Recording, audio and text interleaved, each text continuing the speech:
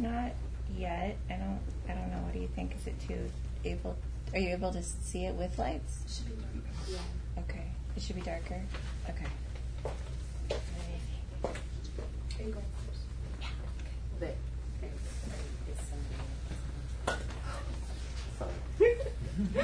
Hi, and welcome all tonight to this new writing series that I'm with us, graduating readers tonight, graduating students. It's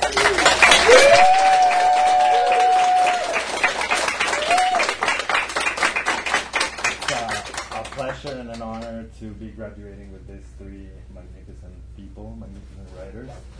And I'm introducing the first reader, who is Sarah Ciston. I first met Sarah in the fall of 2014. We just arrived in San Diego. I have come to understand her practice as a hybrid that ranges from the written page to the visual and the digital realms. Her work deals with the intersections between gender, fiction, nonfiction, poetry, and technology. Sarah Ciston was recently named one of the SF Weekly's Best Writers Without a Book.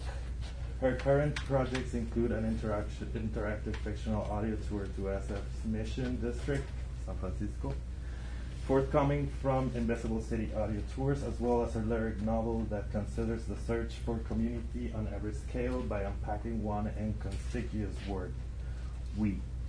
She has also worked as a designer and an editor for independent authors and publishers. She will begin working next fall towards a doctoral degree in the PhD Media Arts and Practice program at the University of Southern California School of Cinema. Congratulations.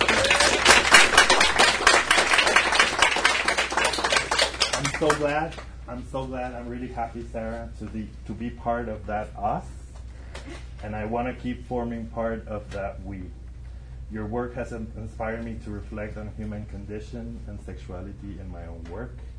I'm sure we will hear great things from you in the very near future. So let's hear it for Sarah Ciston.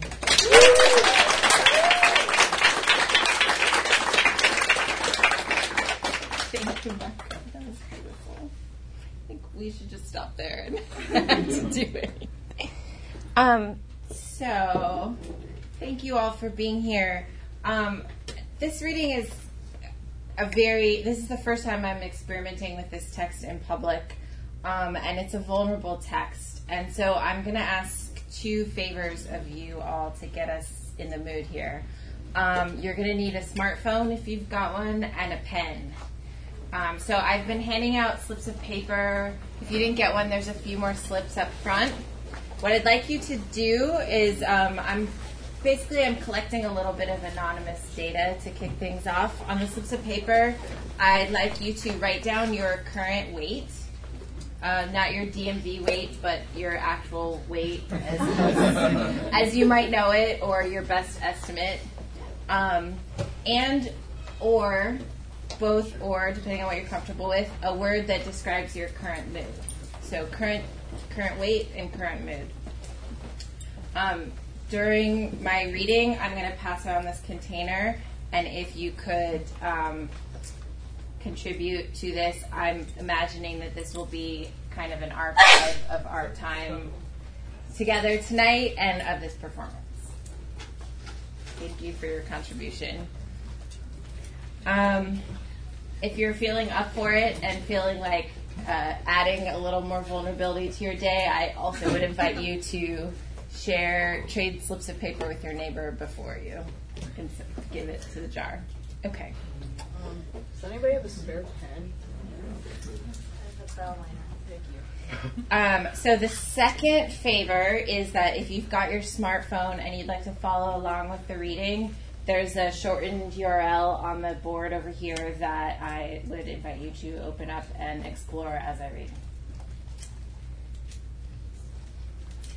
While you're getting started on your assignments, I just want to take a second to quickly express my generosity and thanks to Anna Joy, to Brandon and Ben and Camille and Tanya, all in our department, also to Brett Stahlbaum in visual arts, and to Lily Irani in communications.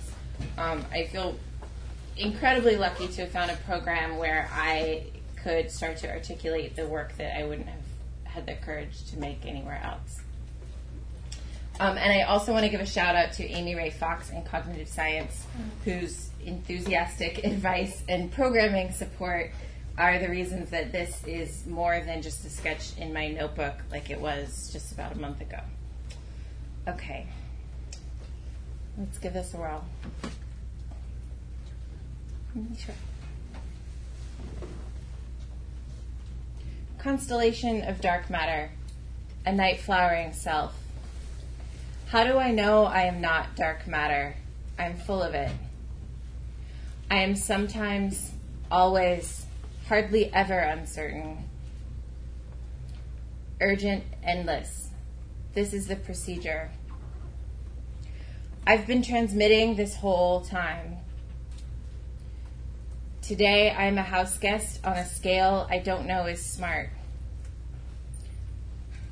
Unintentional push notification. Authorship. What I, you, do to you, me. For every action, an equal and opposite Pokemon Go reward. Self, both particle and wave. Unqualified scientists of selfhood, scroll rise. Online, every crisis is a journey. Awake, a cluster of syndromes, glucose humming search engine, new flat language user experience seen in meme. Best yoga app for making a mess of your life. Devices to get through the day. 15 ways to make it worse than it is. Tweetable types of doom. MySpace becomes Brexit, becomes man bun. Self is syntax.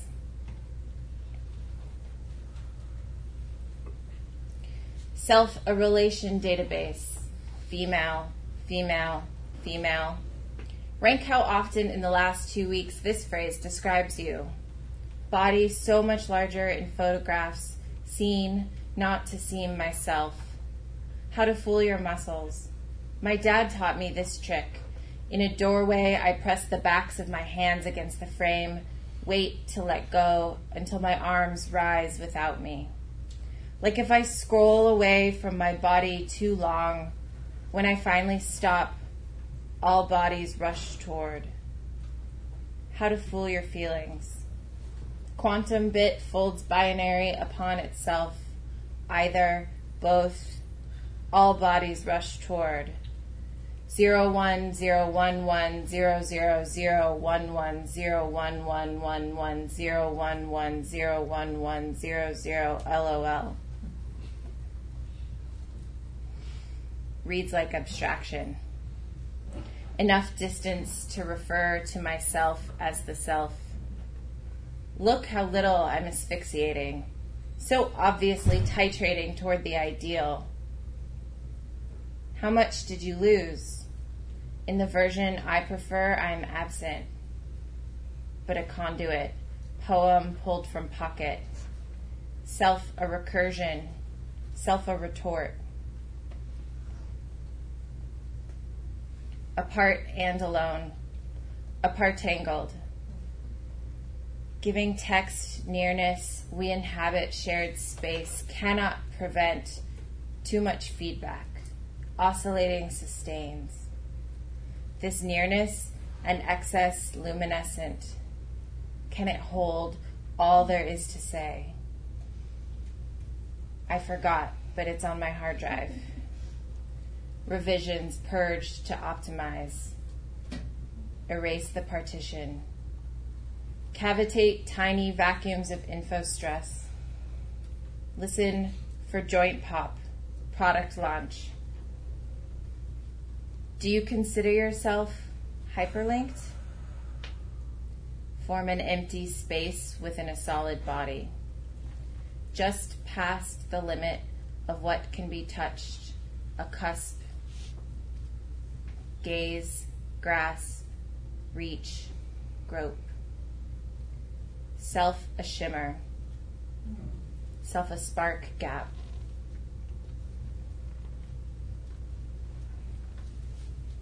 Meet 6 or more criteria. Still have unlimited data. How small a self in this complex. Lungs sliced out of father's back. Made to be with you everywhere. Ticking, tracking, tweeting. You can even send your own racing heartbeat. I'm the alphabet cyborg. Waiting room butterflies, decal, window onto patient pavilion. I take off the top layer of myself, breasts bared for the attending physician's research contracts. How much smaller my possible invisible growth. Nothing wrong before I started looking. Rivermouth moves maps. Bits are any two valued things. Immeasurable uncertainty, unlocatable within existing systems, I keep lying beneath. False pelvis, a warm, wet blanket. Soothing vibrations electrify my groups. I'm moving without myself. Self, a relation database. Self, a sticker peeled off skin. Internet of Things never leave me. Self, another, sensor assemblage. How am I without data? Coincidence, electric. 5 sensors link flesh. Self a surface upon which. Item in newsfeed. No self, but moments of selfing. Selfish, unfurling scroll. I've always been this way. A fraction of this that catches the light. I, a placeholder for unlikely possibility. Assembled molecules evading entropy. What is it in everything that breaks? Nevertheless, she transmitted. Age, weight, gender, location, body fat, miles run, heart rate, step count, word count, progesterone, current mood, sexual activity, blood oxygen, blood glucose, Facebook likes, cervical mucus, blood pressure, self-compassion, uncertainty index, basal temperature, meditation minutes, barometric pressure, intolerance of ambiguity, migraine disability assessment, daily record of severity of problems, data points, moments of self-certainty. If you discover you have already strayed, come back to your email, attached to the body of the message. Constellation of dark matter, a night flowering self. How do I know I am not dark matter? I am full of it. I am sometimes, always, hardly ever uncertain. Urgent, endless, this is the procedure. Thank you.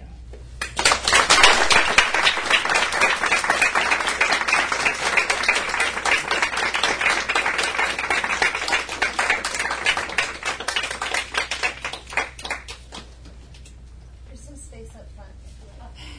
You want to see? I would. Over here.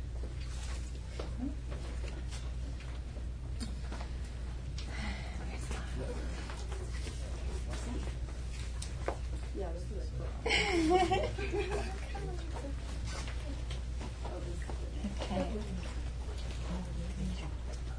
Majo Delgadillo is a marvel. She makes writing that pulls no punches with its emotional and political stakes, and simultaneously leaves me awestruck at its precise, evocative beauty. Her thesis is a haunting, interactive engagement across languages and media, exploring the brain as a faulty organ, exploring text as a faulty transmitter of bloodlines, memories, lineage, and care. I'm proud to say that after completing the MFA, this fall she will be attending the PhD in creative writing in Spanish at the University of Houston.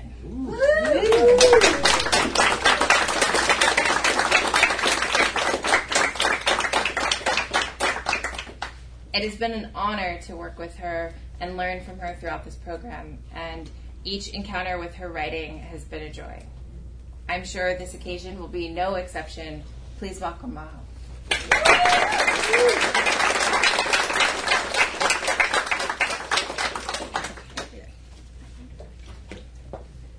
Hi. Well, first of all, I also want to thank Brandon, who's been reading this thesis until he goes crazy, and Professor Stephanie Jett and Gloria Chacon, who are also in my thesis committee, and Anna Joy and Ben, and the two cohorts that I'm kind of weirdly part of, the graduating cohort and the second year cohort at the MFA. And so, okay, this is the world premiere of the webpage for my thesis. And yeah, I'm going to read bits and pieces of it. But yeah, so here we go. What? Oh, yeah, I think so. Can you see? Mm-hmm. All right. Machine. Abstract. Retrogenesis is a theory that suggests that the brain of a person with Alzheimer's disease deteriorates in the reverse order that the brain developed from birth. Through these experiments on 4 elements creating a we, a part of the we is trying to understand how brain works as a link and a parasite. While retrogenesis is occurring, while you, a reader, approaches the page, labyrinth, and in the experiences depicted, which could or could not be electrical impulses created by brain, but without any reality to sustain them, try to figure out the story. And we're gonna... Oh, why is it not letting me go? All right,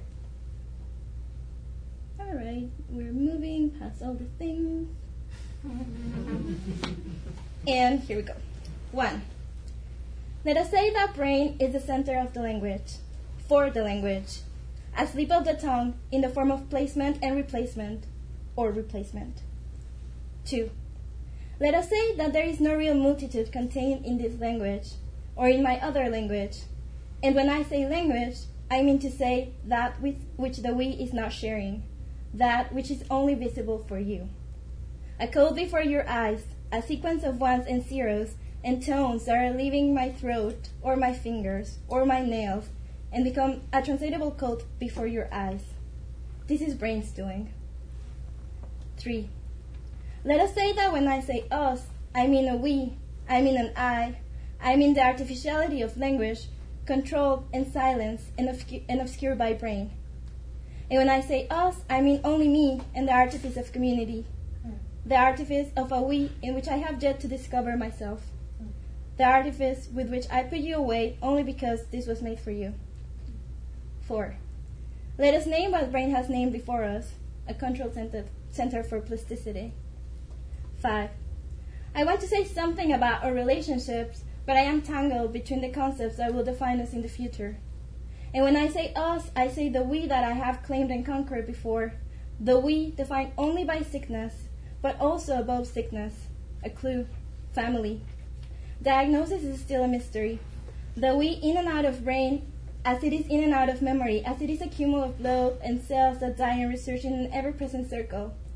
I want to say that I am claiming something when I claim that the we is not a master but a host, a set of species with the same DNA, being passed over generation after generation to make meaning out of bones that will break, because that is the only and the one thing that bones can do when left uncontrolled. Let us say that brain cannot know when the we is breaking. 6. I want to say something, but something is the system and the language and the spaces in which there is no more room to create a coefficient. And 1.2. It could be said that a body is also a conducer. This is where you stop and think about the game, about the we and its rules and how they are settled upon the screen before you. There is no clue to fulfill the space but a coordinate, another. This is where I will disclose and gram. Retrogenesis travels backwards until the tongue is unable to even pronounce the words retrogenesis. The language and what it contains and what it spells when it forgets, retrogenesis, meaning brain forgets in reverse order, meaning this is also soon to be forgotten, meaning this is also. Let the we say mother, let the we say daughter. The we stands in front of a draw of language that will be a sole inheritance after the journeys and the traveling. The walking of the heirlooms means also a way of survival. The we stands in front of the coordinates, making meaning out of a history of identity and death. The we repeats after the correct tones and sparks when the machine swallows us up and spits us out to see our brains and to declare that we host dead flowers, that we could only ever host dead flowers. The brain holds us together, claiming us hostages for the constant exercise of defeat. The buildings that were never finished soon become places of parasitism. The we that was never linked soon becomes a place of unhistory. When I speak of the we, I speak of the secrets left within inaccessible spaces of memory, languages like the Tower of Babel, in which brain is being deconstructed, or brains, or heirlooms, keeping heart beating and blood pumping, thicker than water, viscous, centrifuged, a lightning bolt that defines our separation. When I am the we, I mean to tell you that this is an artifact to fit my own history. This is the space in which I am making my own motherland. This is the space in which I search and explore and lie, where I create the we to say there is kinship in the things that have meaning for us. A clue, family. A clue, the bodies of the four of us. A clue, I am telling you some history of identity and death through the inaccessible space of memory. A clue, I am telling you a story through language, but I also need your body to fulfill my means. I am claiming to be part of something greater, saying this is the we that holds us together. Teeth and nails and saliva to test that we belong. The blood inside our history and how it is divided. I would draw here what I know of my grandmother. A photography in which she smiles next to her husband, my grandfather, a man who smiles next to her, another history. While she's wearing my mother's smile, which is to say my own smile. A connection through the time and the space from that photography to the present, where there are no images of us. A connection to the present, where I stand before the mirror, drawing connections with red worsted over my body, in a language that she couldn't have ever accessed. The map of a country she knew and doesn't exist anymore. The coordinates of her story. The hands, larger, lighter, working, which is to say writing, which is to say archiving, to stop brain paralysis. The hair, the colors, the clothing, everything that is holding us together through the helix and the proteins of our blood links. One could say I wore my grandmother as a costume, a disguise to cheat history, a code to defy diagnosis, always failing. One could say I am repeating that I almost hated her through whatever made us family. This is also a failure. Coefficient of relationship, they call it. I would draw here what I know of my grandmother. A portrait made of the blood links that are linking us together. An erasure made of the blood links that are linking us together. I traced her journey through life with red worsted. When she died, I held her body close to me. An ending point, finally. Something reachable and still. I almost missed that last damp breath over my shoulder. The closeness of bodies under bright white hospital lights. I almost went to a party. The closeness of bodies under an intermittent darkness. I almost hated her through whatever made us family. The closeness of bodies under the same names and same features. Coefficient of relationship, they call it. Para aprender de la sangre se deben conocer los laberintos. Labyrinths exist all over the world. The oldest and most common design is the classical seven-circle labyrinth. Para aprender de los laberintos se debe conocer de navegación. During the Middle Ages, this design was enhanced through the addition of symbolic elements, resulting in the pattern often found in cathedrals. Para aprender de la navegación, se debe saber qué se está buscando. Labyrinths can be circular, octagonal, rectangular, or any other shape. Para aprender de la sangre se deben conocer los laberintos, en la navegación la sangre, en los laberintos el cerebro, en este espacio la memoria. Para aprender de la memoria se deben conocer los laberintos. Este es el espacio en el que hablamos de la electricidad. Aquí es donde nosotros advierte el cambio y lo que sugiere en el ritmo, en las vértebras y en el esbozo de los lazos que nos unen. Aquí es donde nosotros tendría que elegir un género, una línea, una definición que vendrá como una provocación o un efecto o una decisión fuera de nosotros pero dentro del lenguaje. Aquí es donde vuelves a arrojar el dado, la oportunidad del azar fuera del cuerpo, la oportunidad de los números y la gravedad, donde el lector, si hay un lector, necesita más pistas para decodificar la clave, para decir, estas son palabras y estos son letras y esto tiene sentido a través de los ojos que juegan con el código. Una pista. En nosotros está hablando de la electricidad en las conexiones que lo definen, los axones y la sinapsis como métodos de identificación o de separación y los grados entre ambas, el laberinto del cerebro como un recorrido hacia la identidad y lo que contiene. Aquí es donde nuestras lenguas se reacomodan, aquí es donde aprendes a pronunciar la palabra relación, la palabra lejanía, la palabra. Aquí es donde digo que más que una pista, esto es un secreto. La deconstrucción de la historia que no tiene testigos más que aquello que cabe en la genética y en los grados de separación entre un individuo y otro, o una individuo, o una madre y una hija y la hija de su hija. Los números que dividen los espacios en la memoria y su plasticidad o su porosidad o ambas. El espacio de separación dentro de las hélices que constituyen a nosotros, unido aún después de las coordenadas, aún después del proceso de fuga. En nosotros existe el espacio dentro del texto como un ejercicio para generar un recuerdo colectivo. Algo que hable de la historia que no existe, algo que genere una historia que no existe. Si hay un espacio para corromper los lazos, que sea el espacio en el que caben las metáforas de la herencia que nos une. El espacio donde el cerebro controla el movimiento sobre el lenguaje. El espacio en donde caben los 4 cuerpos y las células en común porque es el espacio de la ficción. En nosotros que rige un juego lanzando un dado que no existe sobre el juego que no existe, un juego que trata de perderse en lo inmaterial del texto, como si así se pudiera olvidar lo inmaterial de los recuerdos. Un juego de nosotros para confirmar que el cerebro olvida en orden reverso a lo que aprendió. Los dados y las coordenadas que marcan los lugares de una historia huérfana, circular, omnipresente incluso en el momento de la ruptura. Aquí es donde digo la clave, la palabra, el diagnóstico que es un misterio entre mi carne, o entre cerebro, o entre el nosotros, porque nos une indiferente de las coordenadas y los caminos que no conocemos, por la historia que no compartimos, por el pasado que nos lleva de nuevo a clamarnos algo, una pista, familia, una pista, mi cuerpo, una pista, la memoria. Aquí es donde la sangre requiere un esfuerzo que confronta el paladar y repite los 3 lazos que nos conforman como una plegaria ante el lector antes de deformarse en el desconocimiento o en la ajenidad. Sangre, cerebro, diagnosis. And if you want to explore this thing, that is the webpage.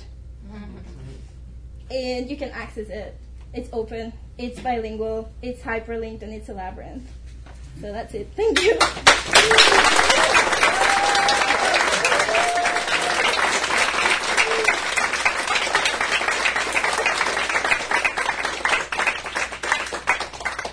And it is with great pleasure that I'm now introducing Kim Schreiber. One of the first things I ever heard Kim Schreiber say was that she wanted her writing to be like glass. Not like the sound or the clarity of glass. What she said, and what has haunted me for 2 years, is that she wanted her writing to be like the fact of glass. This resulted on the following. Whenever I received a new piece of writing from her, from then on, I kept trying to figure out what the fact of glass was. Now, here are some things I found out that the fact of glass can portray through Kim's writing. Intergenerational trauma and how that is at play through a set of reflection and devices, hinting into the relations that are held between families and the things that are held quietly in the DNA until they come up and make her characters, who may or may not be real, reflect and trace their past.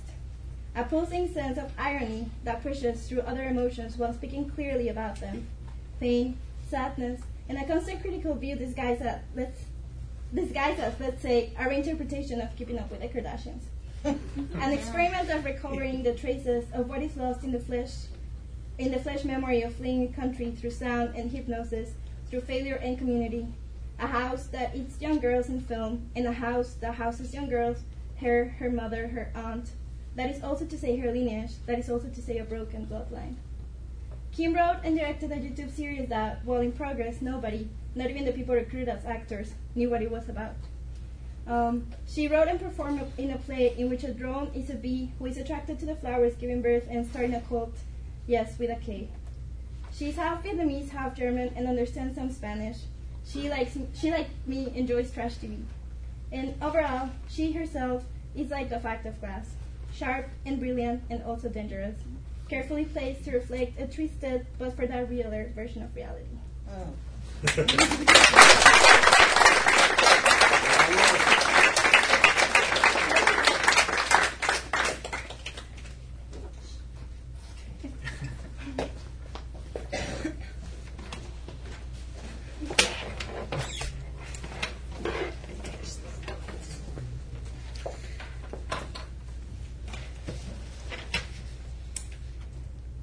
Thank you, Majo, so much for that intro. I hope I can deliver. Thank you also to my cohort and my committee and the UCSD staff, especially Tanya. Yay, Tanya.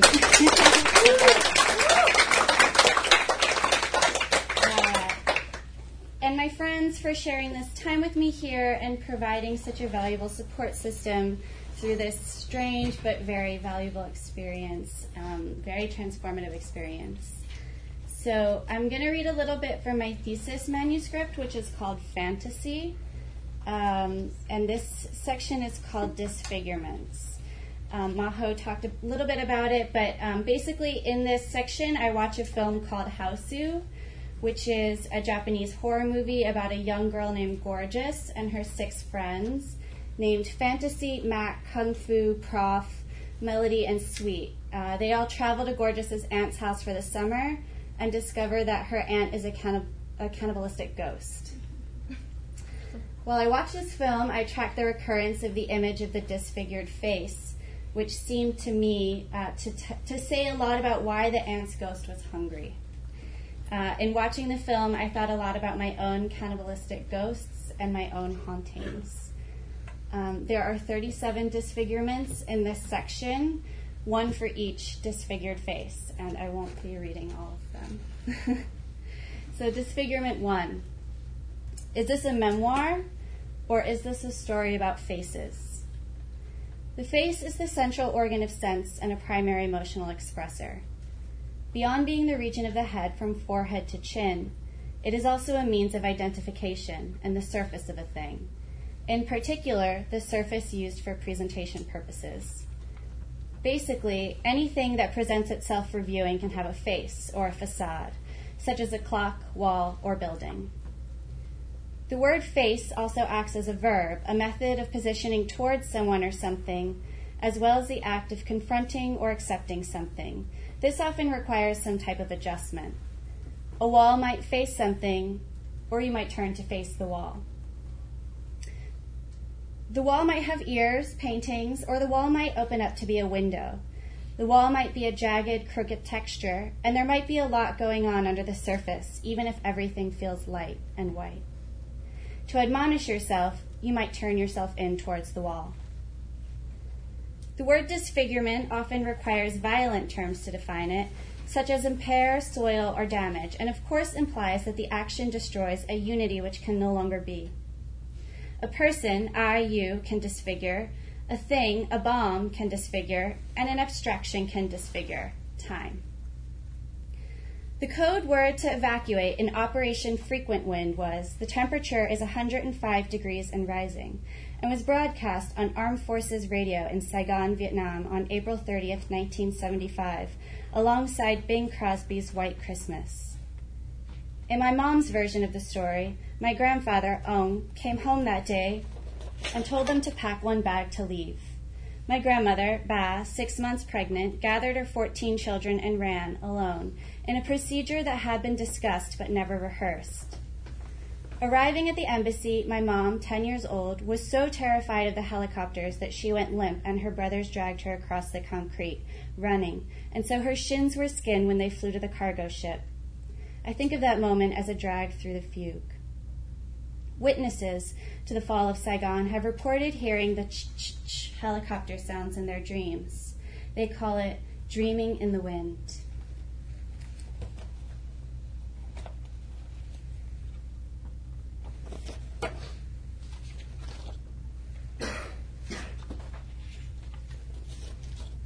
Disfigurement 12. I was an insomniac as a child, like all the women in my family.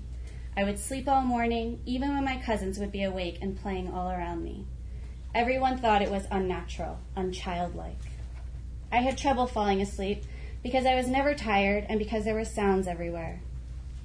My dad's parents, Omi and Peppy, lived in farm country, up north in a ranch house surrounded by cornfields. At night, I could hear bushes scratching the windows, dogs howling, and the sound of a train whistle echoing from far away. In the morning, my grandfather Puppy would cup his hands over his mouth to make a train whistle to call us to breakfast. My grandmother Omi would roll out of bed because she, too, hated to wake up in the morning. At night, I could hear her walking around the house. I could tell where she was, and she wore anklets and necklaces with bells and charms. I knew the sound of every step on the stairs, every door opening. Omi is eternally modern, utterly individual. And because I also lived with my other grandmother, Ba, being shuffled through the family unit, my youngest aunt, Yiling, 10 years older than me, is my sister. I come from a long line of strong women in patriarchal societies. I was aware that they were seen with disdain. I was aware that they were misunderstood. I wanted to be just like them. Ba died 7 years ago. She, Omi, and Yiling will be the great mother losses of my life. At night, I would listen to the sounds of Omi moving around the house, by foot, by neck, sometimes because she would sing to herself, and sometimes because she would talk out loud to the spirit of her mother, who she called Mummy, and who I have one memory of, standing in a doorway leaning on a cane. Everything in the house felt trapped in 1966, maybe because that's the year they arrived in the United States or the year they left home. Orange rugs lined the floor alongside glass bead curtains and deep red Turkish rugs. In the living room, next to my bedroom, twin blue ceramic lights gave off a hazy light. Omi, sleepless like me, would watch TV late into the night. I felt safe with her there, but when she would turn the TV and the lamps off, that's when I knew I was in trouble, because the house would be quiet and dark. To me, the house felt alive. I confused it with the books I read. I imagined people appearing from secret passages behind heavy curtains. I memorized the figures and shapes in the peeling wallpaper. I talked to the figures like God. Hearing the creaks from far away, I imagined people moving in other parts of the house I was unaware of. The sounds, not the people, talked to me. I was aware of the metaphors being introduced in the white noise between bodies as they wandered from room to room. Patches in the garden contained moods I could slip through whenever I wanted to. The grandfather clock chimed every hour. My dad built that clock, and for years it laid like a corpse on his woodshop table, until one year when they lifted it up and hung it on the wall. These are all somatic memories constructed before the age of 10. At that time, no one in rural Pennsylvania wanted anything to do with an immigrant family, and my family didn't want anything to do with the Pennsylvanians. Everyone was too good for everyone else. I was isolated from everything but the home, and everything outside was different when I was younger in a way I didn't pick up on because I understood home as the center of reality. When I started going to sleepovers, I was only slightly jarred by the dissonance of pancakes. To me, they seemed fancy. This leads to a clear distinction between the life in the house and the life outside. When I am inside Omi's house, I remember the sounds, the figures, the movements, and the gardens, and it's nothing like the world I live in now. They are selling the house now, and with the house will go the enchantments a child will find in the world they build alone. Inside the house is my rich internal life. Outside is loss.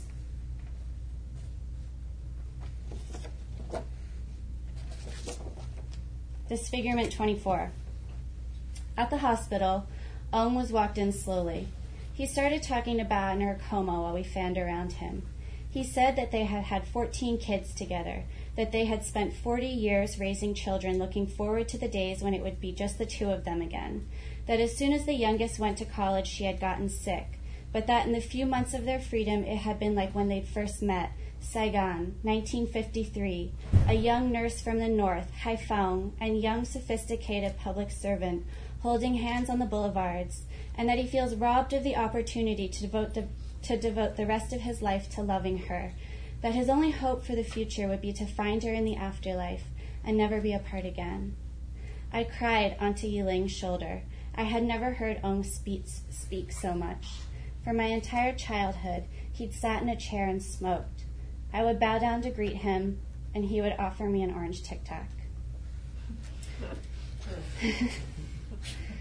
I walked over to Ba's hospital bed. I held her hand, dry and bluish, and stroked it, touched the cold stone of her jade bracelet. I wanted to see her smile, and I knew from the way that her mouth gaped open that she was already gone. I felt that I didn't know the body in front of me. I noticed that they'd cut her hair. I laid on the hard blue hospital bed and told her I loved her and I missed her, and that I was sorry to have not gone to see her while she was dying. I said this in my very childish Vietnamese, knowing I had so much more to say to her, knowing that is also why I had not gone to see her while she was dying. So I touched her hands and her hair and her face, and thought that if our bodies were connected and I would think in images, then I could speak to her. I thought about me holding Ba's hands, Ba holding Yiling's baby next to a vase of roses, Ba taking a mango from her shrine to cut it up. We two who eat fruit is the direct translation of what she would say to me in Vietnamese, we two eating it. After they pulled the plug, it took her a day to die. Yiling worried that it was because Ba had always told her proudly that all of her ancestors had waited for their children to say goodbye, and my mother still hadn't arrived. But she didn't wait. We were in the kitchen, everyone laughing, and the news that Ba had died came through the doorway, spreading from left to right as we turned to stone. In the hole left behind by the death of our matriarch, the family discussed assisted living centers to place one aunt, but none of them served Vietnamese food. One uncle had a nervous breakdown. We discovered that the blonde lady with the Bluetooth was another uncle's girlfriend, not the funeral director as we'd thought, when she showed up one night for dinner. At the cremation, my mom was front and center of the sobbing sisters, clutching me while the box holding Ba's body was hoisted up into the oven to be cremated and spilled over the oceanic abyss that had long separated the two places she would call home.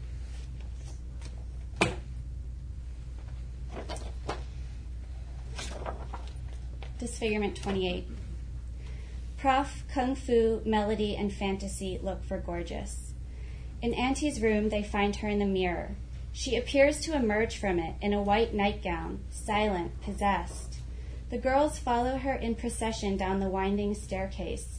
Her voice warping, Gorgeous says out of nowhere, "I don't blame Fantasy, I understand." At the bottom of the stairway, Gorgeous calls to the police while the girls hover around her. Holding the phone in her hand, she listens to the sound of people screaming and calling for help. The screams are held in a sieve, so to speak. I mean, none of the girls seem to hear or register their presence, and the uncanniness of the staging and camera work seems to suggest that this choreography occurs in a realm of psychic space, the house's catharsis, memory erupting out of the wires, out of the walls, eyes of the house glitching in climax. Gorgeous hangs up the phone. "It's not working," she shrugs. For the first time in the entire film, there's no background music. Everything is silent. Gorgeous leaves the girls to look for help, closing them behind the heavy front door. The windows fly shut. "I'll be right here," says the aunt's voice. Freaked out, they turn around, see nothing but a huge swelling space. In the last dream, I was looking at an apartment with Trina in the East Village. We stepped inside, and it was a huge swelling space, 3 floors and as big as a house.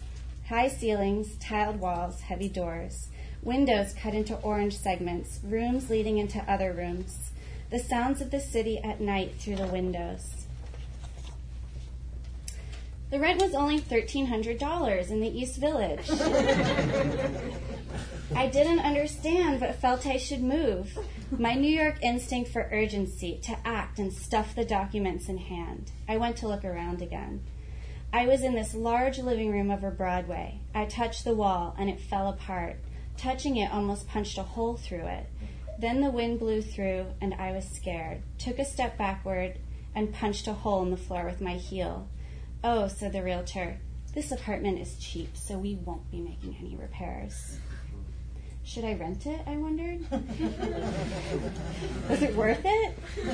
Felt so cheap and big and good in a way that I wouldn't feel like such a hamster in a cage, spending all my days in this tiny locked-up space, though the holes would make me cold in the winter, and so it was questionable if the house was even functional. Someone told me that the reason this apartment was so cheap was that next door was a car wash. During the day, the apartment would fill up with fumes that might or might not be toxic, which is why the realtors only showed it at night after the car wash had closed.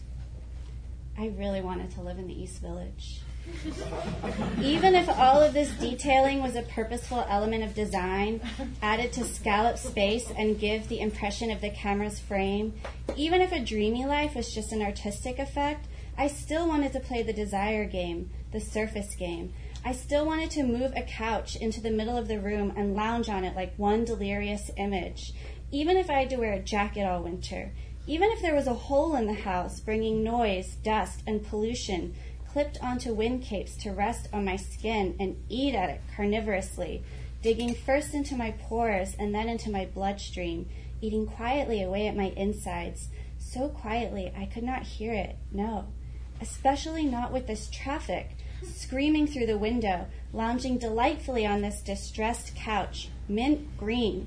I could see myself doing something so stupid as to live forever in this silly image, cold and noise and dirt trapping me silently in it like a hole where I've buried myself alive, and there are cracks on the surface of the ground where you can see me buried alive but moving, until one day I just break like a perfectly poached egg, raw and runny.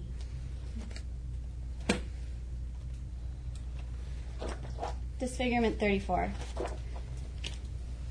An ecstatic Wizard of Oz-like scene is the climax for Hausu's final chase, or swallow, in which household objects fly around the rooms. The lamp swallows Kung Fu, and she disappears into a psychedelic world where body parts are fragmented and characters slip into an animated ivy interior. Prof loses her glasses in the red lava coursing under the floorboards of the house. A tin can with teeth, Jaws joke, pulls her in too. In the red lava, her clothes fall off of her. She swims orgasmically and serenely, solarizes, and disappears. Fantasy floats alone on a raft. When Obayashi was filming Hausu, he worked with mostly non-actors and shot without a storyboard. Dissatisfied with their performances, he would play the film's soundtrack while shooting, which changed the spirit of their acting. In this particular scene, to simulate Prof disappearing under a pile of blood, Obayashi suspended the actress Ai Matsubara nude and dumped buckets of blue paint on her, which he thought would make parts of her body easy to key out in post. This method sounds like torture. The crew reported having no idea what the film would eventually look like. Obayashi reported that the special effects did not always turn out how he had intended. Fantasy fights for her life on a raft of blood, screaming for her teacher, her knight, to come save her. Mr. Togo, he promised. Mr. Togo, whose arrival at Auntie's had been delayed due to blunder after blunder, rolls into town to jazzy music. The farmer selling watermelons, voraciously chomping on a slice, says to him, "The girls were eaten. They were eaten." "Do you like watermelon?" asks the farmer selling watermelons, stomping like a sumo wrestler. The stomp is a call to the gods. God is in the ground. "Are you there, God?" "No," says Mr. Togo. Thank you.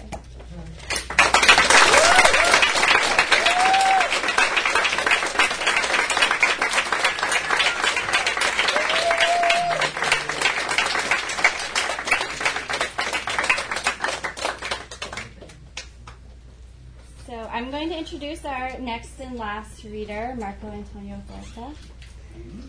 This introduction feels very special to me because I introduced Marco at our first year reading too. We did a hashtag poetry reading.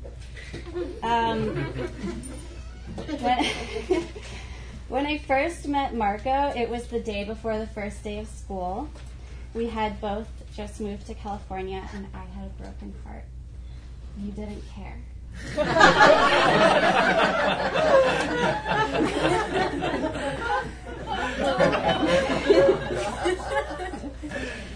But you did often drive me around to the beach or to readings or to eat. He was incredibly generous. He gave me advice about teaching, letting me look over his work like I was a bad student. We spent hours and hours just processing or maybe gossiping about the place we had found ourselves in. When he first introduced himself, he said he was interested in the language of social media, which often meant the language of internet subcultures, and his own myth stated that it had killed its lyrical self in 2007. Today, that lyrical self is back. In reviving his lyrical self, he has interpolated poetry with nonfiction and has spent a lot of time deeply investigating his politics. But the heart of his investigation remains the same. It asks about the boundaries of communities, who's in and who's out, how communities are networks of exclusion but also networks of support, spaces of joy in a violent world. His work memorializes spaces that cultivate kinship networks between queer bodies of color, spaces which are spiritually strong but physically tenuous. In writing about these spaces, he reactivates them again and again. In writing, he points, condemns, mourns, and protects. As he writes, there are odd times in which survival comes to you in the form of a text from a friend asking you out to spend a day at the beach. I'm honored to be in Marco's circle and honored to introduce him today.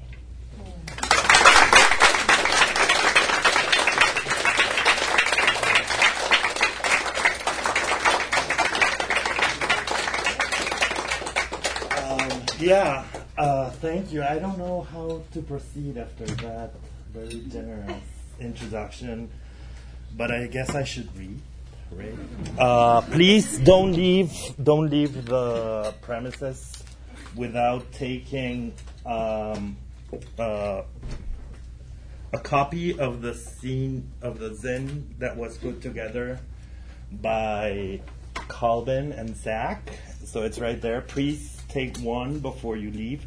And I must say as well that I was struggling in terms of thinking what is it that I wanted to read tonight, but I feel like my options were limited to something very morbid and very sad, and something that could work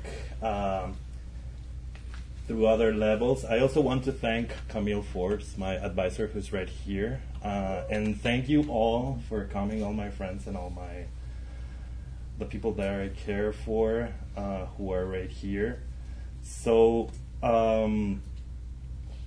this is not what I had in mind to read tonight, but I think we don't need to turn it off, I think. No. Do you want it on or off?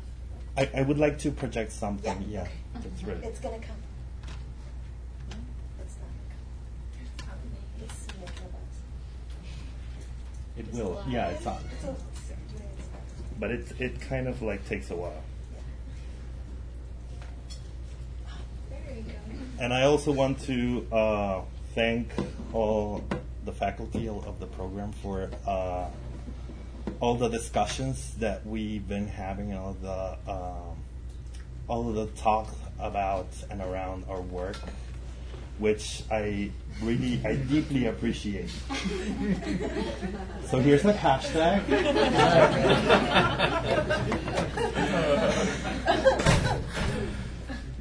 No Pin Dick 2017, after travel bans and threats of wall building. The lesson I learned in the 90s, it is perfectly okay to be gay as long as you're white. That's what the TV and the magazine said back then. And it was the fuel for my desire as well. I still have to figure out which was it. Did I want to become that kind of accepted gay man who was not only celebrated because of his queerness, but more than that, was asked to appear on a TV show because of that very same queerness? Did I want to possess that body instead? Make it my own? Was it coveting, or was it lost?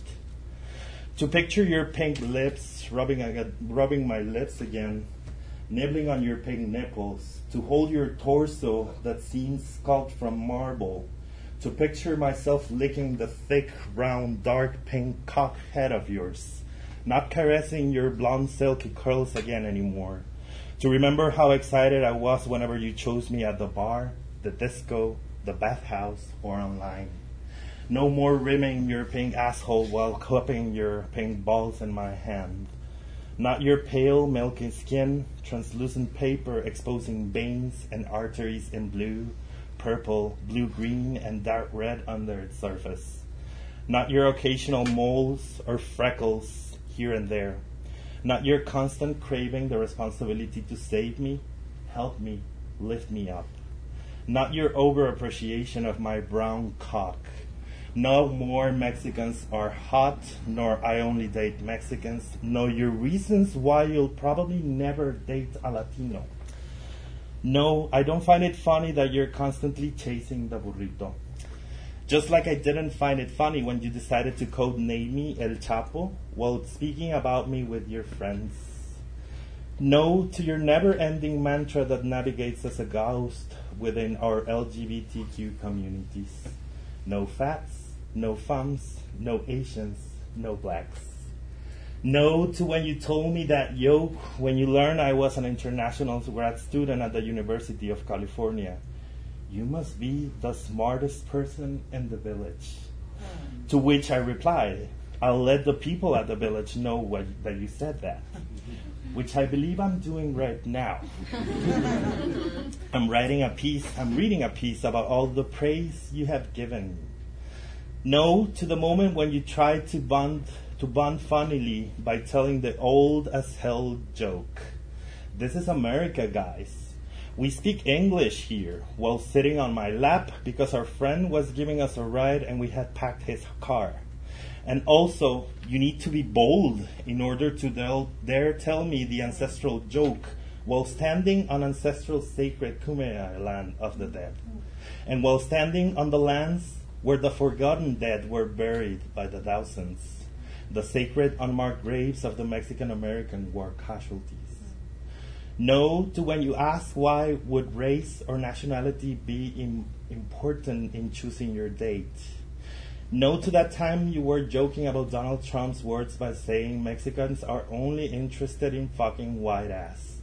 Precisely at the moment in which I was fucking your white ass. Or when you were deeply offended because of the grab them by the pussy thing, but not because I got to be called a rapist. No to when you told me I was being too harsh when I said Amy Schumer is a white feminist. I used to date Hispanic guys, but now I prefer consensual. No, not anymore, not again, no, not ever again will I wake up to the sight of your excruciating whiteness. This feeling that even the air around you is harming your precious skin. The redness on your eyelids as a sign of disease. No to when you ask, why do you have to make such a big deal about Orlando? No to that mad, hilarious moment when you thought you'd heard me say anti-Anglo when all I did was talk about my writing as a bilingual practice. No to when you assume No to when you assume what should be done in my best interest, like that time in which you were too quick to judge Mexicans and other people's homophobia from your pristine and centered white American queerness. Must we just talk about queer American whiteness instead? I say no to your monopolization of queer suffering, just because Matthew Shepard and Brandon Tina were white boys that you could easily relate to. It's erasing the suffering of other queer people of color. Do you know how many black and brown bodies have been imprisoned, tortured, executed, or murdered on account of their sexual orientation? Did you know that Mexico is the second most homophobic country, just behind Brazil? I say no to your active suppression and erasure of these other stories of homophobic violence. No to the time when I was scolded at for having the wrong sources and got told that things aren't as simple as I put them when I said there has been a lack of Latino or Hispanic representation. No to the time when you told me, after looking intently at my face, you sure have some white or European in you. You must. While you were trying to ask me about my background. I say no to your understanding of the word sassiness. No to the time when you just didn't ask and thought you were entitled to grab my cock and my ass if they were yours. No to the time when deemed appropriate to call Juan Gabriel, when you deemed appropriate to call Juan Gabriel a Mexican version of Liberace. No to when you thought I was asking for your generosity when I was demanding your respect. No to when you thought it was a compliment to tell me how articulate I sound. No to the time when I realized in horror why you were my beauty standard. That time when the girls at my school were weirded out because I told them I liked a guy who was doing gymnastics in one of our spelling books. La Enciclopedia de la Vida Sexual depicted the bodies of whites and whites only. Why would it show other kinds of bodies instead? The moment when you realized that the beauty standard was set with you at the center and us, the others, happily fluttering around at the borders, awaiting for the moment you would grant us your attention. No to that moment in which I learned that my taste in men, my fetishes, my attitudes towards dating were all products of the society that I grew up in. I am complicit in this system of superficiality and exclusion that is making too many gay men insecure, discontented, and depressed. No to be told again and again that there's something wrong with my body, that my belly is too prominent, that I'm not hairy enough, that I'm not manly enough, that my ass is not bubbly enough, that my skin is just not quite the right shade of white. I know boys who long for surgery. I know boys who have thrown up after meals. I know boys who can only have sex if they're wasted. I know boys who feel too insecure to have sex at all. No fats, no femmes, no Asians, no blacks. No, you don't get to call the shots anymore. No, you don't get to occupy that place anymore. No, you don't get to take this body. Denying you entrance is a radical act of self-care. No more microaggressions within the limits of a healthy homosexual relationship between two consenting adults. Why would anyone want that? I have learned to love and respect my body, this brown queer body in front of you all, and the other black and brown queer bodies around me. No, you cannot enter. I said no. Thank you.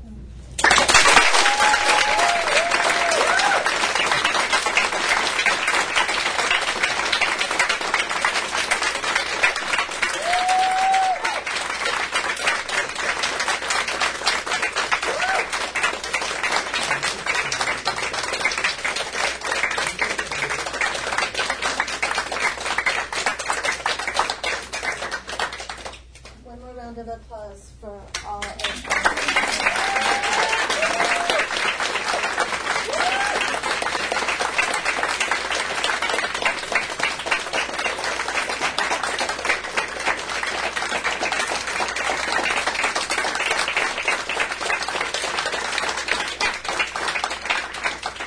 I can't believe how amazing you. I mean, I can believe.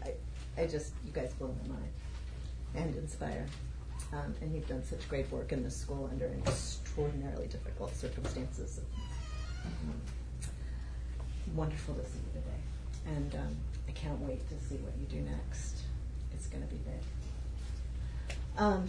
So the graduating MFA class this year will take some questions from you. Will they? They will.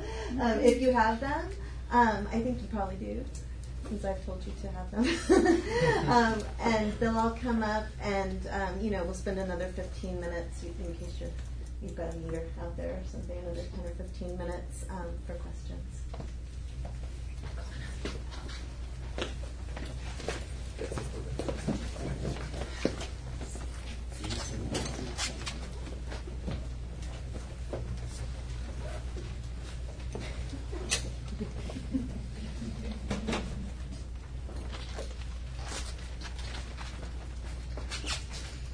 Statements are fine too. Remark. This is I'm going to throw one out there for my students, who some of whom might be present, who just finished working on memoir. And while I'm not sure any of you would say that's what I would call my work, there's certainly a high degree of kind of vulnerability in working with material, for lack of a better phrase, very close to you.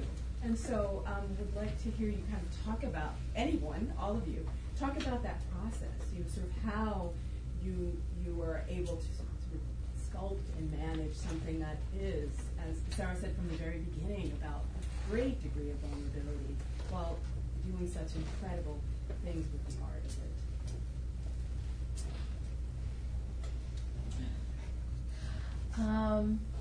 I haven't figured out the answer to that yet. I think, like, doing it anyway is the place to start. Like, acknowledging that and having that feeling at the same time as, like, the hope that something about that's vulnerable connects with something in someone who receives it that's also vulnerable, and that is, even if the material is negative or anxious, that there's something positive in the acknowledgement of that and that transfer. So it's kind of like a blind faith in that keeps me able to try that and to think of it as an experiment. Something that we did a thesis workshop in the winter together where we read everybody's drafts. So something that came up for a lot of us was, like, we like to be evasive even when discussing our own lives. So I think we've all chosen some kind of distancing mechanism that allows us to both frame and filter our work, but also give us a way of, like, not just being like, this is my life from A to Z, but, allowing us to frame it with something else. Yeah. I would also say that, and having Ken right here, who originally started, Ken is part of our cohort, but for many reasons, but life, he's not reading with us today. But I'm so happy that you're here. Ken started writing a memoir in our workshops, and we started workshopping that material. And I do understand that eventually we all got contaminated in that way. Talking about what we know and talking about, especially in a moment in which our bodies and our faces are important. Are at stake, I must say. There's no other way to talk about this world if we don't talk about it from the position in which we're standing and from the experience that we have of this very horrible but sometimes nice world that we live in. Well, for me, definitely there is a sense of evasion in what I'm doing. And so I was so evasive that I even went to neurobiology classes to learn how the brain works so I could talk about the brain instead of talking about my own history. But then relating all those notions, all those scientific languages into the story that I was trying to tell was, like, super useful for me. And another way of being evasive, particularly in this space, is using my two languages. I'm Mexican, so I'm bilingual in Spanish and English, as you probably noticed. And so there is a political process into choosing what gets shared with whom. And that is very important for me in the process of making this particular work.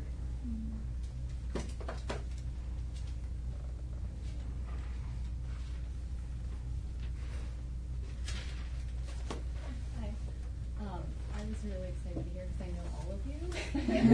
I didn't realize that you were all reading today, so it was really emotionally intense for me and exciting and wonderful. But the thing I was really keying into, and it's something I've talked to, I think, almost all of you about in writing, and something I share thinking about is, when do you break down the I into the we? And I was thinking about the language all of you used, like Majo with porosity, right? Or, where the body, Sarah, becomes dark matter, or, what you allow in or out, how you remember your hauntings. Like all these things that overlap were really amazing to me. And I wondered, and I guess you sort of answered, you had a group thesis workshop, but, this is something that a collaborator with my writing and I were Skyping about today, which was we started writing together and realized that one of the liberatory things was to say, this is something we saw as an individual moment. And what happens when we release that boundary of individuality in terms of writing, which is seen so much as a limited authorship? So do you think that through this process of doing these things together that you've started to meld somehow in terms of voice? And how do you see that? Do you see that as something you want to continue, and the overlaps that you share in terms of this space that you've inhabited where you talk to each other so much about your writing? I don't know if that question made sense, but I think something that's really nice about this program is that you have to take 5 workshops together, which is a lot, and it's a very small program, so particularly when you're taking them in order, for example, 3 in 1 year, or even 2 consecutively, you really start to create a dialogue within that group. And not only a dialogue about writing, but about reading. And that, for me, has been a really transformative part as a writer and a reader in this program. And it's informed me a lot. I mean, because I didn't have that before this, so I can't, it's like impossible for me to talk about like the writing that I've done in these 3 years without thinking about how much has been influenced by that environment and those conversations and like little things that I've probably been jealous about in everyone's writing that I've like taken and tried to put into my own writing, and then I think eventually you forget where that came from, so it's just there in your work, or maybe it's like been in the back of your head, like how can I do this for myself, and then one day it just happens. But then also when I talked to Brandon about the I in my thesis, I was trying to make this unified I, and he said whenever I try to make a unified I always have I find it's ununified or fragmented, and I was like I was very comforted by that. I understood that as a mixed race person, or that there were a lot of ways in which my I already was fragmented, and so I was like I could work with that instead of trying to think about what a unified I might look or sound like. Actually, I was just talking to Camille about that today. I think I understand, and this comes from Chen Chen, poet who lives in Texas. I cannot understand who I am without my writing.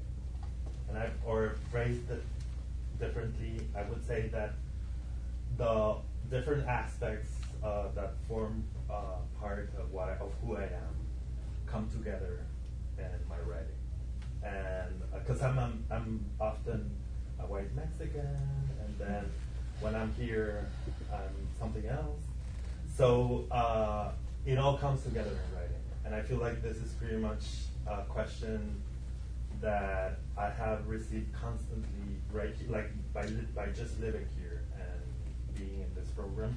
And I would also say that you mentioned reading, and I think this exercise of reading is only possible right here because this program labels itself, and I think it's the only one in the country which is actually cross-genre.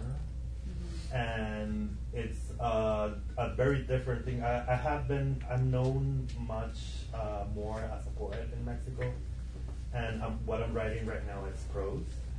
But this result wouldn't have been possible if I didn't have these readings by prose writers as well as poets and people with different backgrounds. So I guess, and I think, of course, I want to continue. I'm excited. I was telling Gina that this is pretty much a different way. It's another part of the brain that works through prose. the one that works with poetry. So I think it's pretty much exciting. Yeah. Yeah, I want to ask a question about, you talked about evasiveness in your writing.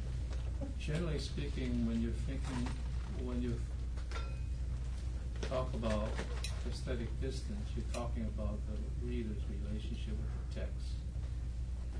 And this evasiveness is sort of, it seemed like kind of a process of creating that aesthetic distance in the process of writing. And I'm wondering whether that double distance does not enhance the kind of mystery in your writing, because it has to be filtered through evasiveness and then aesthetic distance.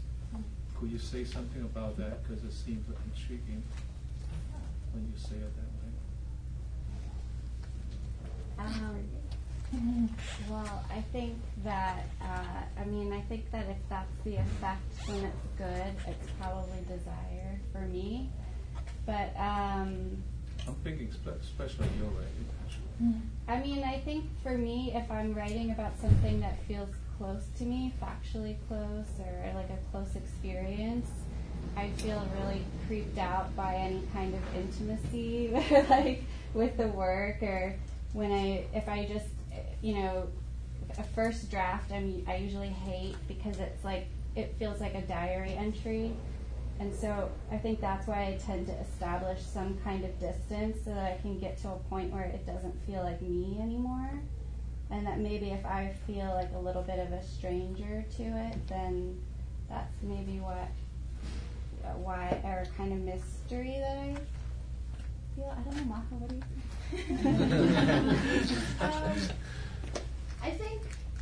I think the process of putting something into writing is never innocent. It's not that we're putting ourselves there. We're putting a facade of what we want the reader to understand. And so the evasiveness process is present there always.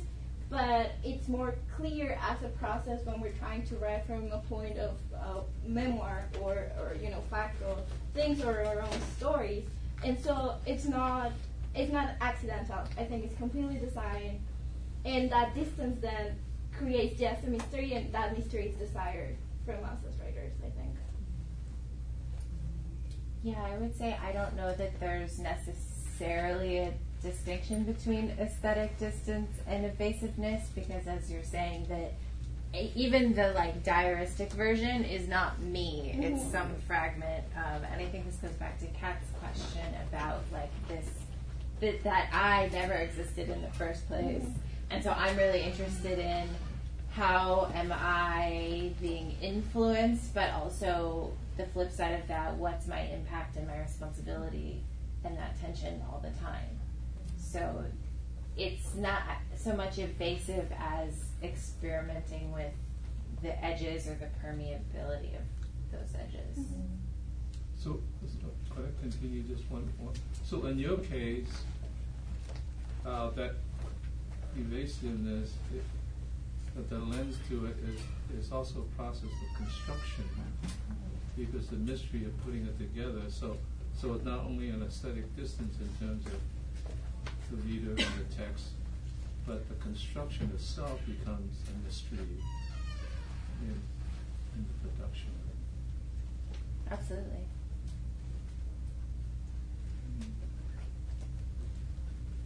I think that's a pretty interesting comment that you made about how it's not innocent, that it's deliberate on the writer's end, because I'm in a personal narrative workshop right now, and there are a lot of things.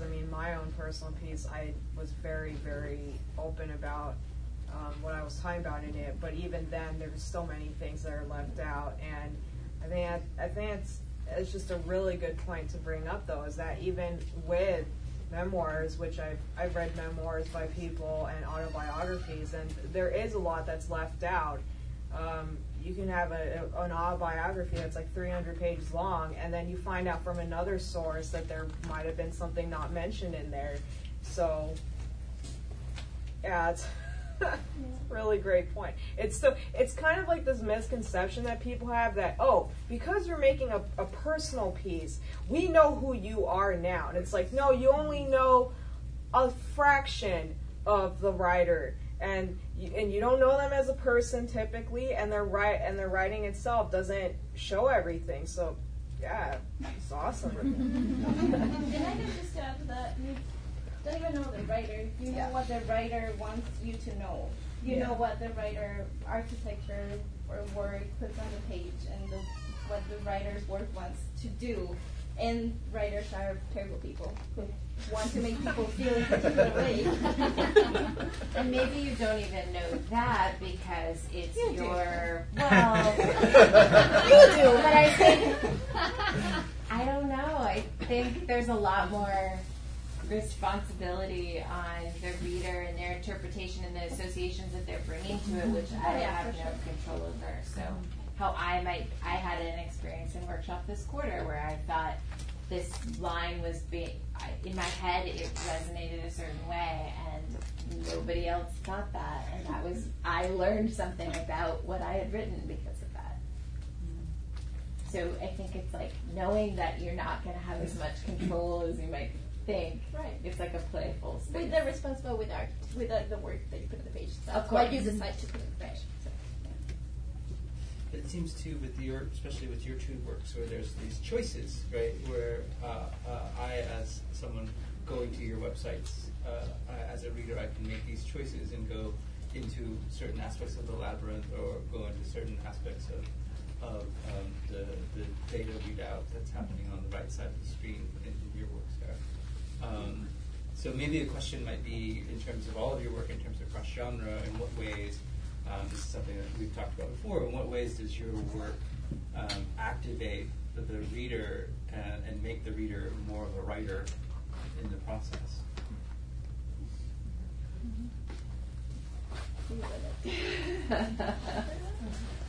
I mean, yeah, as much as possible, I would hope, without having it be kind of throwaway, without absolving myself of my own interests or responsibility in it. I am really interested in, I struggled a lot with even how do I put this on a page for the graduate division to sign off on my degree, when in my head this text is not linear and has lots of inroads, or has points where you might space out and open another tab and come back to it, and that's part of an expression of the kind of effects that I'm trying to create and what I'm interested in writing about. So it's like I've been thinking of it more like curating an experience or making an invitation than this is the text and it should be read in this order, and I'm going to give you like two choices and that's it, right? But I don't know where the edge of that is. It feels very much like, then, well, is it mine? What's incorporated into it? If like somebody in the audience is reading my piece on their phone while I'm reading, and then it gets boring and they check their email, is that email like part of my text in a way, right? Right. I don't know the answer, but I'm interested in that question. Answered your question. It did. Oh, yeah. I've had the privilege of listening to your earlier works from 2 years ago. It was Kim, Sarah. I don't think I got to hear yours, Majo, but I also got to hear Marco's work, and just to see the growth in your writing is remarkable, and it's really inspiring. But I was wondering, in terms of your processes, like what changed? Did you have a shift in inspiration, a shift in things you felt like you needed to write about? Well, I can only refer to a moment. I was very close to the appropriating strategies that came up in the writing scene at the turn of the century, but from the U.S. perspective. And when I realized that these conceptual writers were actually using techniques that have been used for centuries in Latin America, and that they were just framing them as innovative and new. And especially when I received the news of what Kenneth Goldsmith did with his performance of Michael Brown, right? Brown. Whoever's not familiar with this is a reading based on the autopsy reports of Michael Brown's body. And the poem ended with a description of his penis. Whenever he did that, there was a shake-up in the literary community, and there was a lot of talk in terms of the ethics of the avant-garde, especially.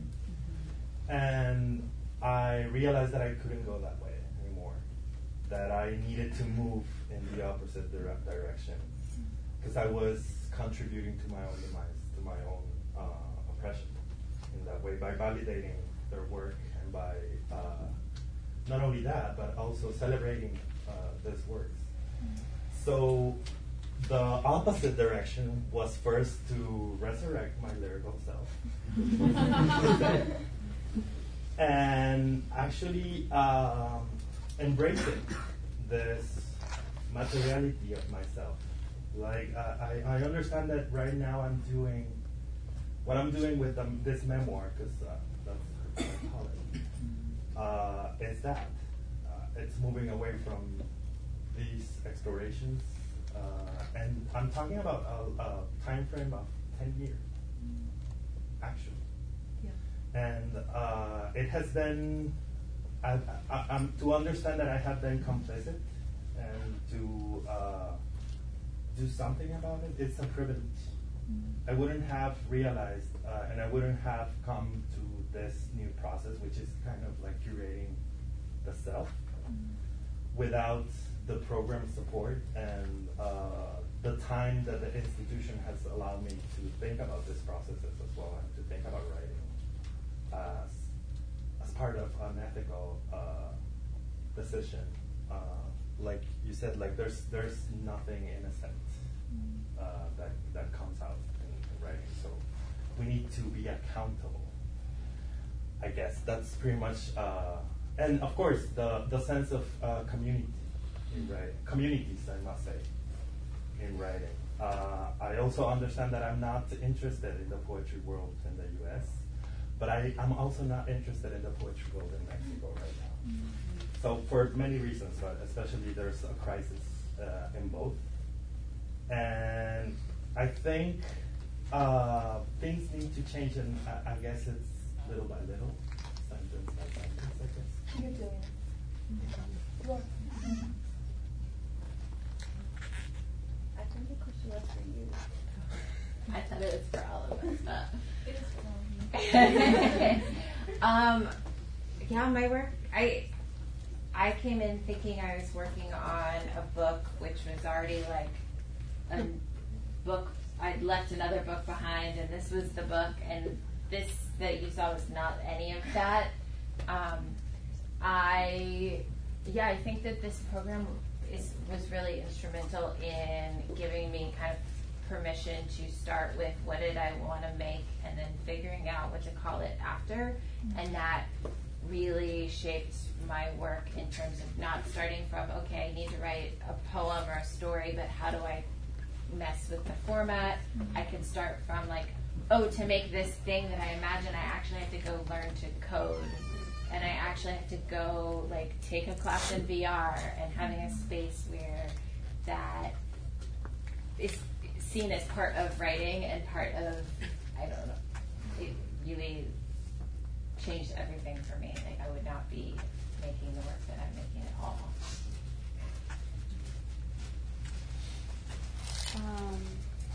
So for my first year reading, I gave a PowerPoint lecture, and I didn't want to do a reading because I didn't really want to read out loud, and I wanted to do like a performance because I felt that was more, I don't know, I was just more interested in that, in sharing my work in that way, and I often just like cannibalize a lot of stuff that I've written into various different forms, But I was really interested in this idea of the imposter.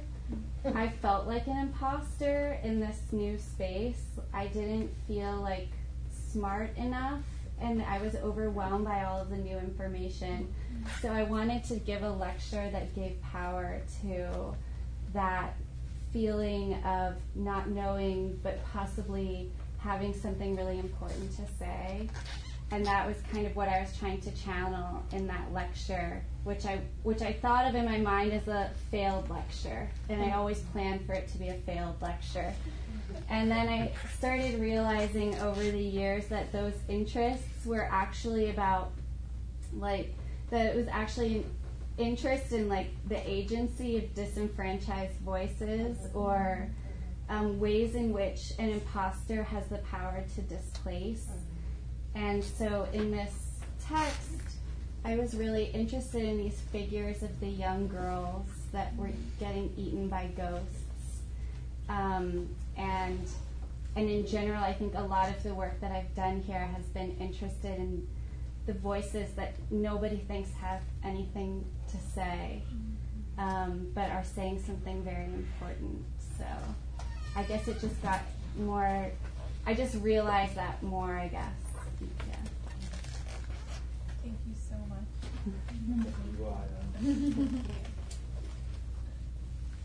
One last. Do you have any? What's your advice to the young writers in the room who are just setting out on the path of deciding whether or not to be a writer? Don't. No, the real advice. That is the real advice. The other, no. Don't do it. I'm anti-prescription and anti-method, because I think it's different for everyone, and I know that what I'm saying is such a cliche, but I feel like there's a path for everyone, and there's no other way to find out which this path is except by writing. Like you'll never know what kind of book is gonna come out unless you write it. So the advice is to write, I guess, and to read a lot. There's no other way. I think if you're an undergrad thinking about getting an MFA, that you should definitely take time before you do that. Yeah. And I took 6 years, and I think that was pretty good, and I did appreciate the opportunity to be here. And I worked through a recession for 6 years, and it sucked.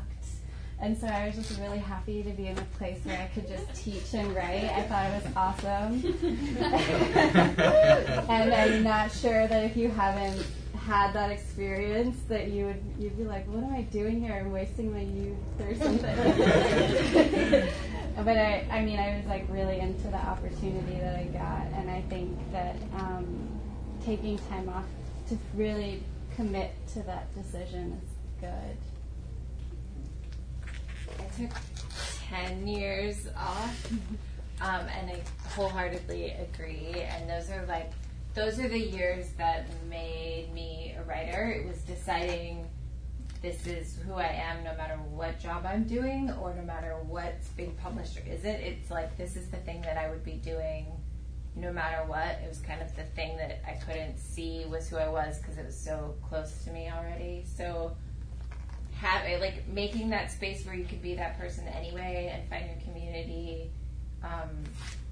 regardless of the MFA.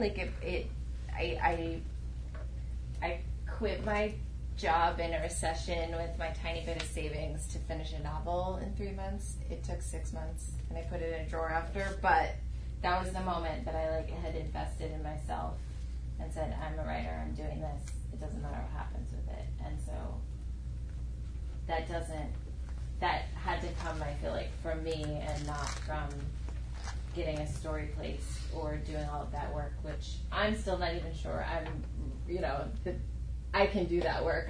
That part doesn't get easier maybe, but it can't come from that anyway, I guess I would say. I guess I would say definitely talk to people, but I think go and leave, get out of college, and like go and see what the world is like.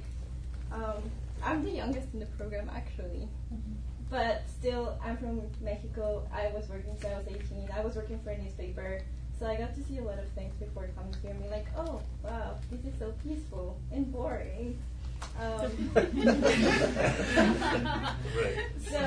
So definitely yes, get to see what the world is like outside of college, because this is so safe.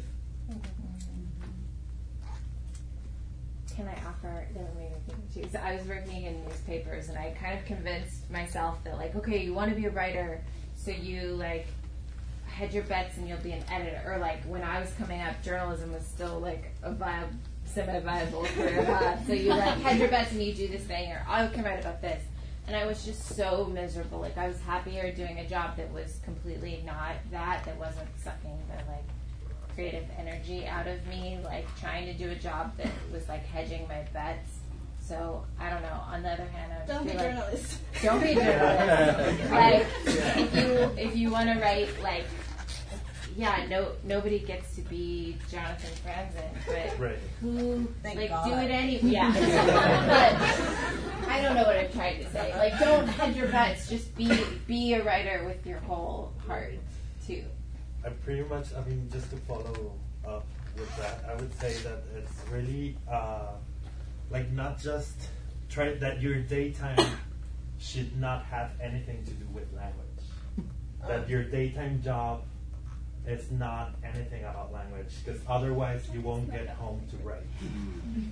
If you write all day for government or for a newspaper or something else, you get so tired of looking at a screen or taking a look at words. So try to find a daytime job that has nothing to do with writing. Something to write about. Something to write about. Thank you all again so much.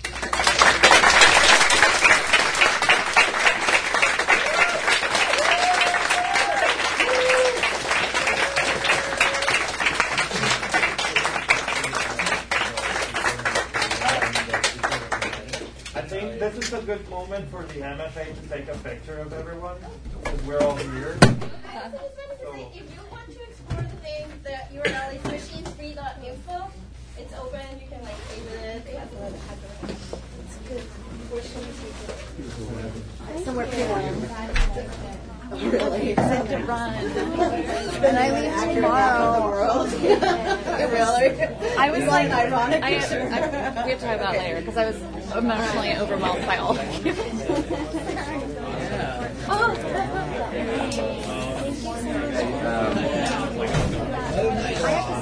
I took a video of you reading about it. I didn't send it to her yet. She was in it. That was incredible. I already forgave myself. Yeah, I want to read the whole damn thing. Oh, good. Oh, pink dick.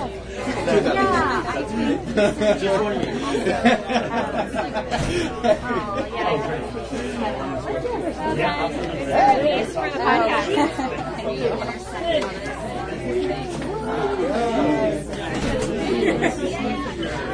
Good job. Congratulations. You made it. This day would never come. It did feel like it was.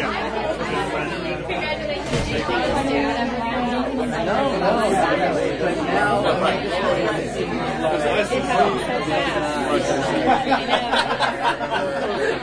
feel like it just because I feel like I have so much to do that I don't feel like it's right, yeah, there's like the that's the conversation like that.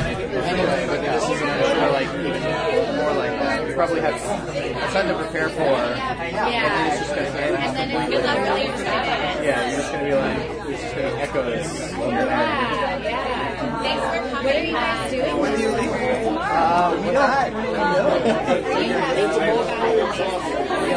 you're driving. So I'm trying to find either Oh, what? Or down to it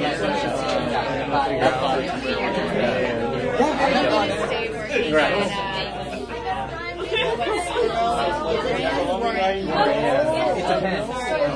Like, I applied to a bunch of jobs in LA, and then we're going to go up there. Oh yeah, are you reading in a job anyway, so yeah, we're going to go up there and like, see what else is there. It depends. Yeah, that's the point. Are you hanging around here? What are you doing?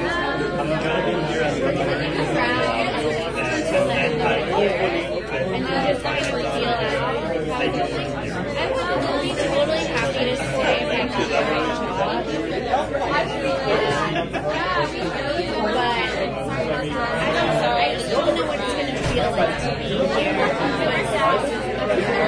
I also am sort of intimidated about moving to LA. It just seems like so many people are moving to LA right now.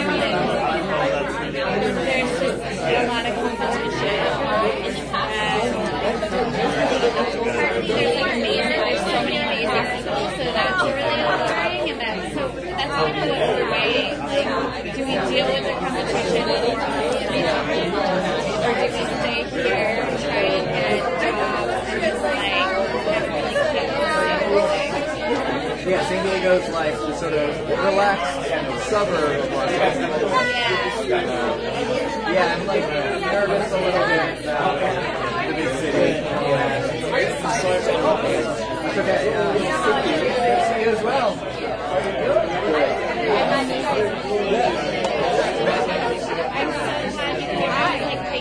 What's up? You are very green. Like, I can now. I just got like a couple of stuff back. But I do have to kind of run. All right. What's up? How you doing? So bad. I think I'm doing this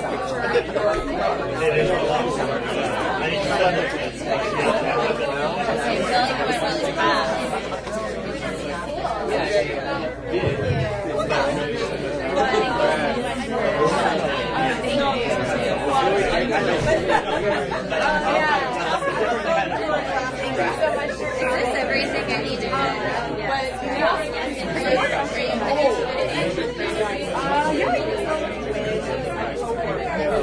over there. I drove I watched it on the line because there's a celebration on that. I'm sorry about this one too.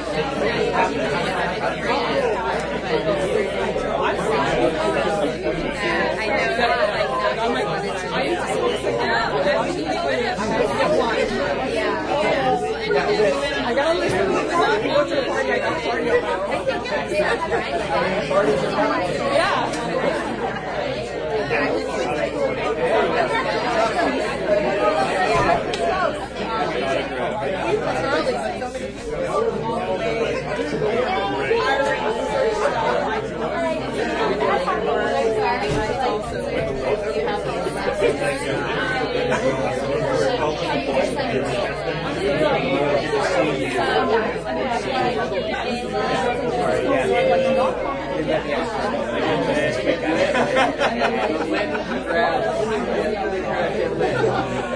Oh, this is terrible. I did not have done that.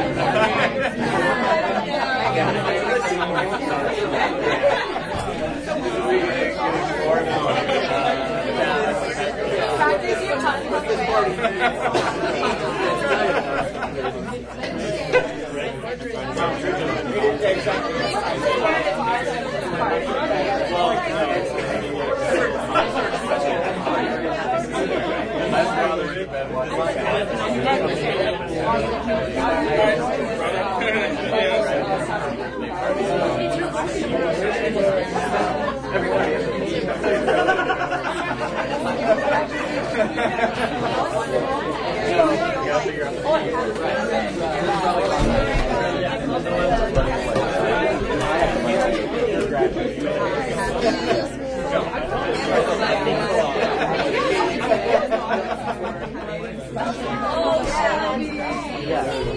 Oh. but this numerical